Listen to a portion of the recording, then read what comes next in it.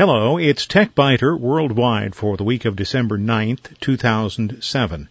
I'm Bill Blinn with an hour's worth of technology news in far less than an hour, because we leave out the sports, the jingles, the weather, and the commercials. A few weeks ago, I had some minor foot surgery. If you're one of those people who considers that minor and surgery in the same sentence is not an oxymoron, then it was minor foot surgery. And actually, it was minor foot surgery. I was awake for most of it.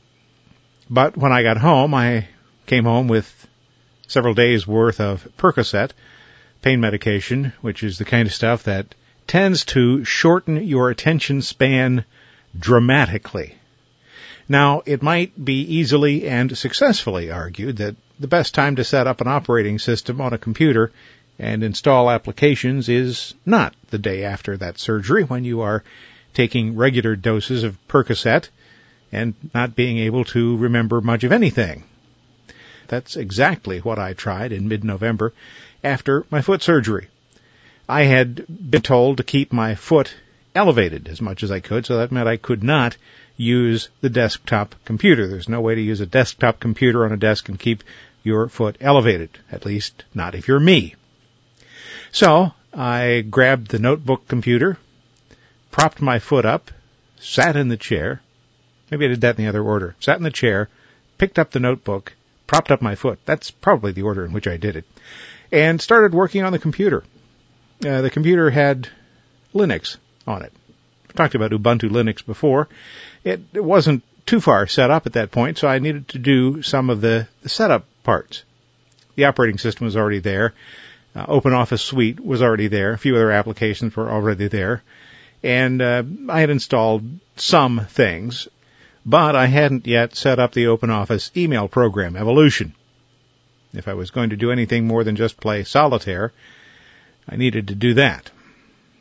Evolution is essentially the OpenOffice equivalent of Outlook. I found it easy to set up, even in a somewhat depressed mental state. Easy to set up the two primary email accounts and establish a few sorting rules, at least the ones to sort my mail into the primary categories I use. Evolution sorting is at least as powerful as that provided by Outlook, and perhaps even more powerful than what Outlook has, far less powerful than what I'm used to with a program called the BAT. In the BAT, I have dozens of rules that are composed of complex rules. Well, Evolution filters can at least look at the sender, the receiver, the text in the body of the message or the subject line, specific header information, and more. The primary shortcoming is that you can't specify any of those complex and/or conditions. All the conditions must be met as an and, or any condition must be met as an or. So, as email programs go, the filters are relatively strong compared to the BAT. They're nothing. But what was interesting is it was still fairly easy to set up, even under the influence. And operating on half power or less, I had the accounts set up in about 10 minutes. Most of my critical filters functioning within half an hour. Then I wanted to import my address book from the BAT.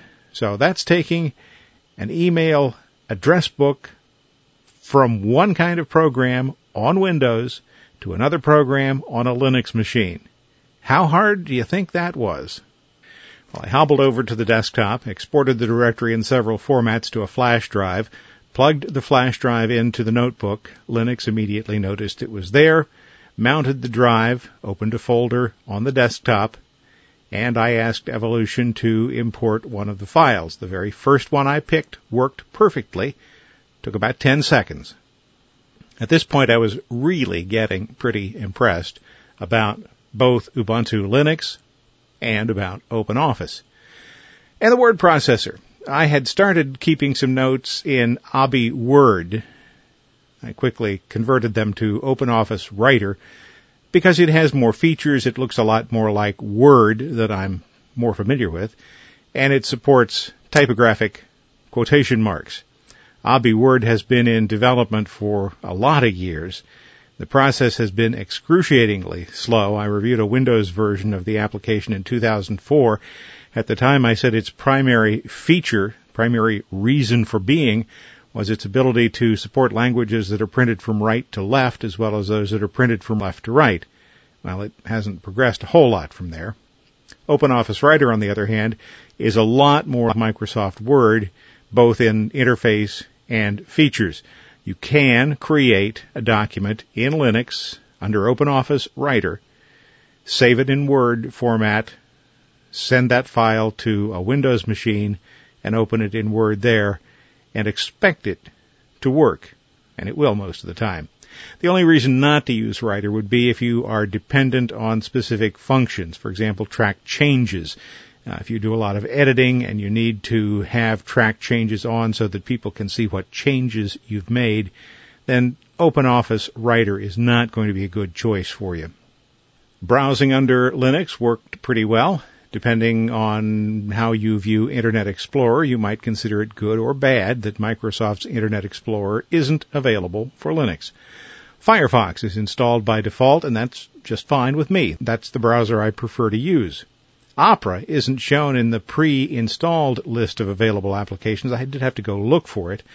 But the Opera website detected that I was running Ubuntu version 7.10 and offered a self-installer package. Immediately following the installation, the Ubuntu update procedure let me know that an update was available. So 2 browsers probably would be adequate. It's possible to set up the machine in dual boot mode so that when the machine starts, I would have a choice of running Windows or Linux. Being a little fuzzy in the head at the time, I decided that that would not be a good thing to try. Dual booting is on hold for a while. Even though I'm no longer mentally fuzzy, the notebook has a DVD player that isn't entirely reliable.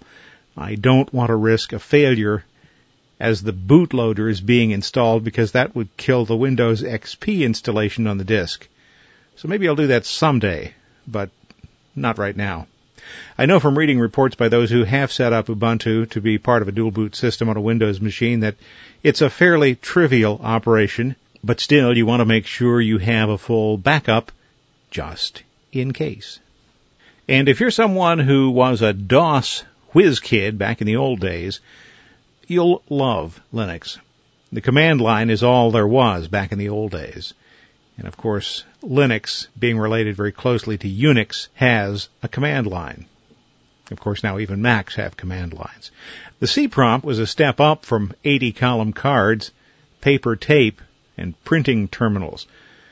But then Xerox at the Palo Alto Research Center, Apple down the road a little ways, and Microsoft up in Washington developed variations of the graphical user interface. Mac users in particular used to make fun of the DOS underpinnings of Windows, and that was, of course, before Apple started using Unix as the base for OS X.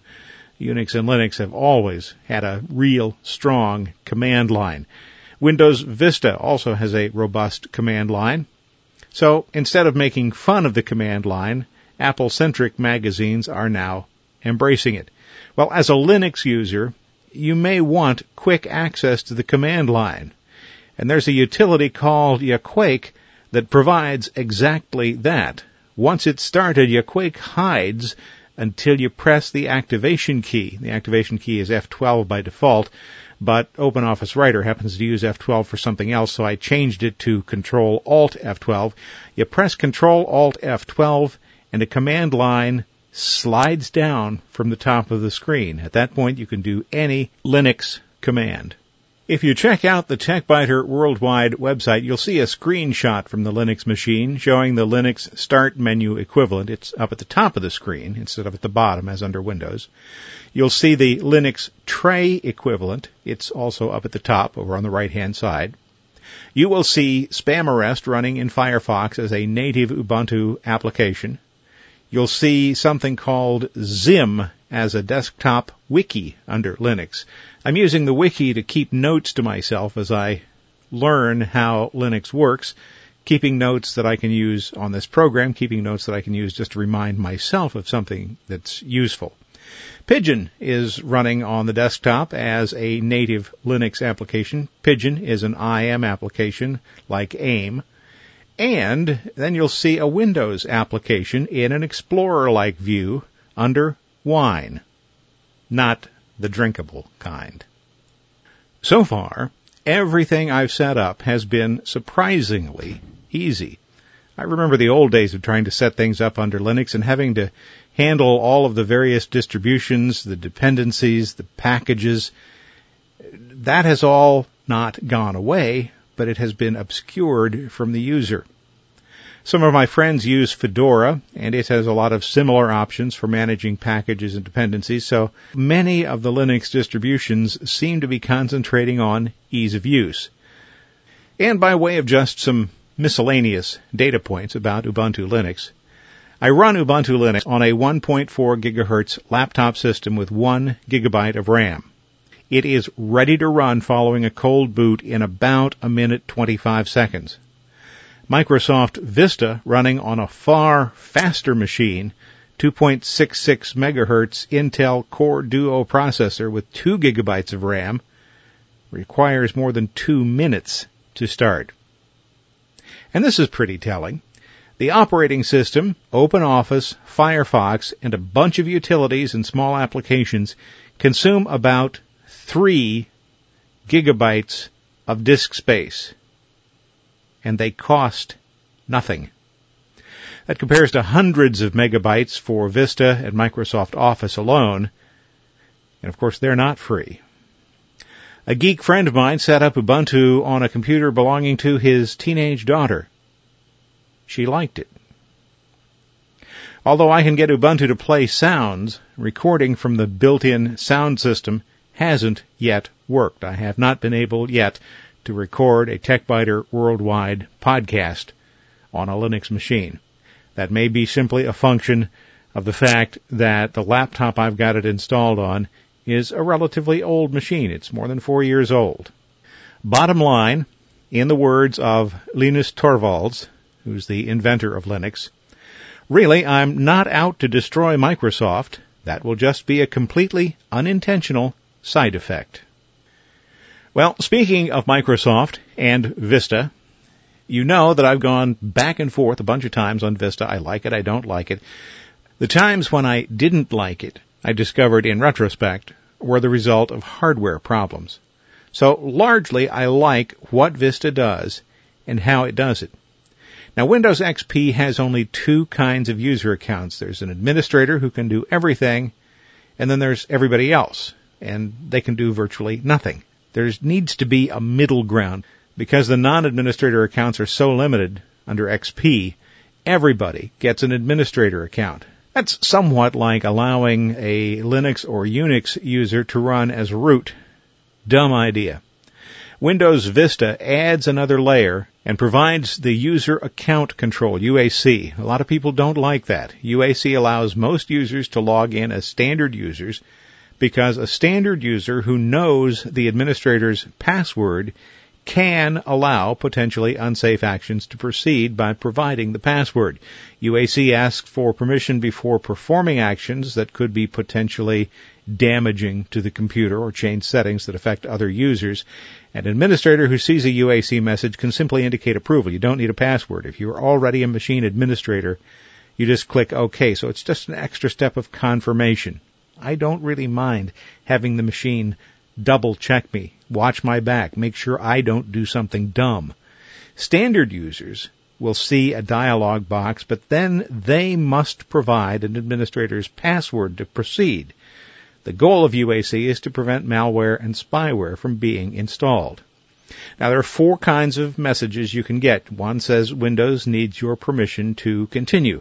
What this means is a Windows function or program that can affect other users of the computer needs your permission to start. You need to check the name of the action, make sure it's a function or a program that you want to run. If it is, allow it. Next message, a program needs your permission to continue. Well, in this case, it's a program that is not part of Windows. It has a valid digital signature, which indicates its name and its publisher. That helps to ensure that the program is what it claims to be. So you need to make sure that that is also a program you intended to run, and if so, allow it. The next one you may see would say an unidentified program wants to access your computer. Well, this means it's a program that doesn't have a valid digital signature from its publisher to ensure that the program is what it claims to be. That may be okay. It doesn't necessarily indicate there's any danger at all. A lot of older legitimate programs lack signatures. A lot of applications from small companies lack digital signatures because those digital signatures are expensive. However, if you do see that message, you do want to use a little extra caution and allow this to run only if you obtained the program from a trusted source, such as the original CD or the publisher's website. And then there's the fourth message you may see. Hopefully you won't see this one very often. This program has been blocked. Well, that would mean it's a program that an administrator has specifically blocked from running on your computer. To run that program, you have to contact the administrator and ask to have the program unblocked. So, because of Vista's new security, Microsoft recommends that most users log on with a standard account most of the time, not an administrator. You can still surf the internet, send email, use a word processor, all without an administrator account. When you want to perform an administrative task, such as installing a new program or changing a setting that will have an effect on other users, you don't have to switch to an administrator account. Windows will simply prompt you for permission or for that administrator password before allowing you to perform the task. Gee, that's kind of Unix-like. Got an email this week from Just In Time. Clever name. He wrote to me from Adult Friend Finder to say my bank account would be charged $287.64 for a year subscription. Now, it seemed to me that I had not enrolled anywhere in Adult Friend Finder. It seems to me I have enough adult friends, so I probably don't... Oh, that kind of adult. Well, I don't need those friends either. Well, my two options were to proceed to confirm or to proceed to cancel. I hovered the cursor over both of those, and oddly enough, they both went to the same place. Not a domain name, but to an IP address. Big surprise there. Well, I didn't have time to see what was there. I certainly wasn't going to click with an unprotected browser from an unprotected machine. And the application I used to examine potentially hostile websites wasn't loaded on the computer that I was at the time. Well, by the time I got around to checking it, the site had been taken down, so whatever it was offering was already gone. I'm sure it wasn't offering anything good. The IP address is in a range owned by Comcast. So Comcast had apparently discovered it and had taken it down. Also this week I got an email from a barrister. This was a bit more convincing.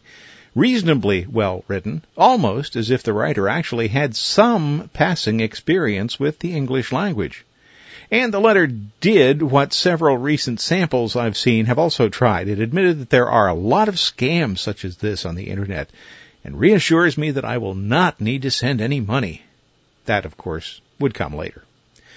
The writer also seems to have discovered, and this is a big step forward for these guys, that pressing the caps lock key will turn off that feature and allow messages to be composed in upper and lower case text. That was at least a refreshing change. But there were lots of dead giveaways. First of all, there was no name in the to field, which simply means that the message had been blind copied to more than a single person. Now, the average attorney looking for someone to share an inheritance would be looking for a single person and would not send a broadcast email.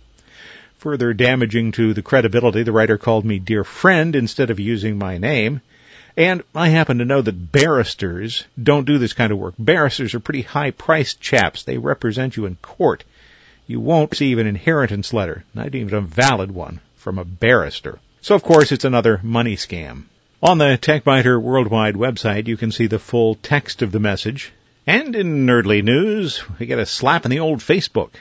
If you're kind of a relic like me, you may not know a whole lot about Facebook. It's one of those social networking sites. Lets you share information about yourself with friends and acquaintances. Well, that's pretty neat, but there is a darker side. Just how much information do you want other people to have about you? Do you want them to know what you've been buying recently?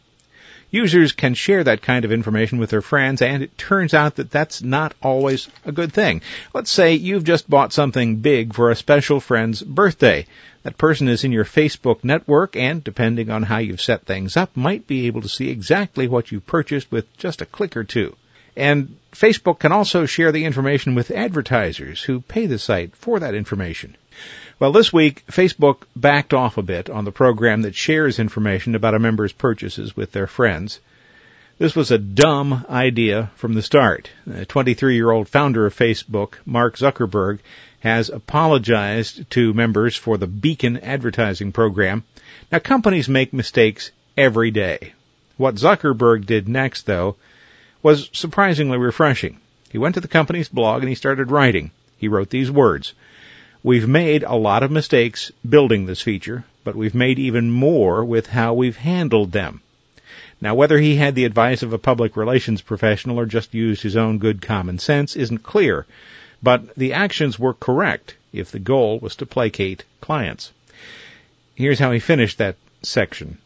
"Instead of acting quickly, we took too long to decide on the right solution."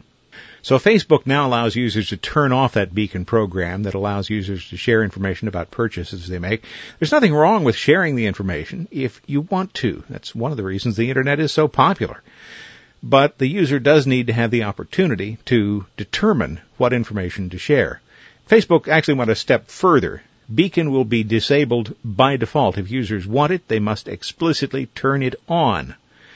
The actions came following pressure from MoveOn.org, which had signed up 50,000 people to protest against Beacon. Facebook isn't exactly out of the woods yet. MoveOn says the change made was good, but the larger question is the basic right of Internet users to control their own information. And the Center for Digital Democracy says that Facebook is still invading users' privacy by collecting information about what users do online. So, stay tuned. Now let's say you're a spammer. Let's say you're making a lot of money with spam. And let's say you get caught, tried, convicted, and sentenced. What should the sentence be? A court in Colorado seems to think that maximum sentences are a good idea. Starting on January 7th, Min Kim will begin serving 30 months in prison for spamming.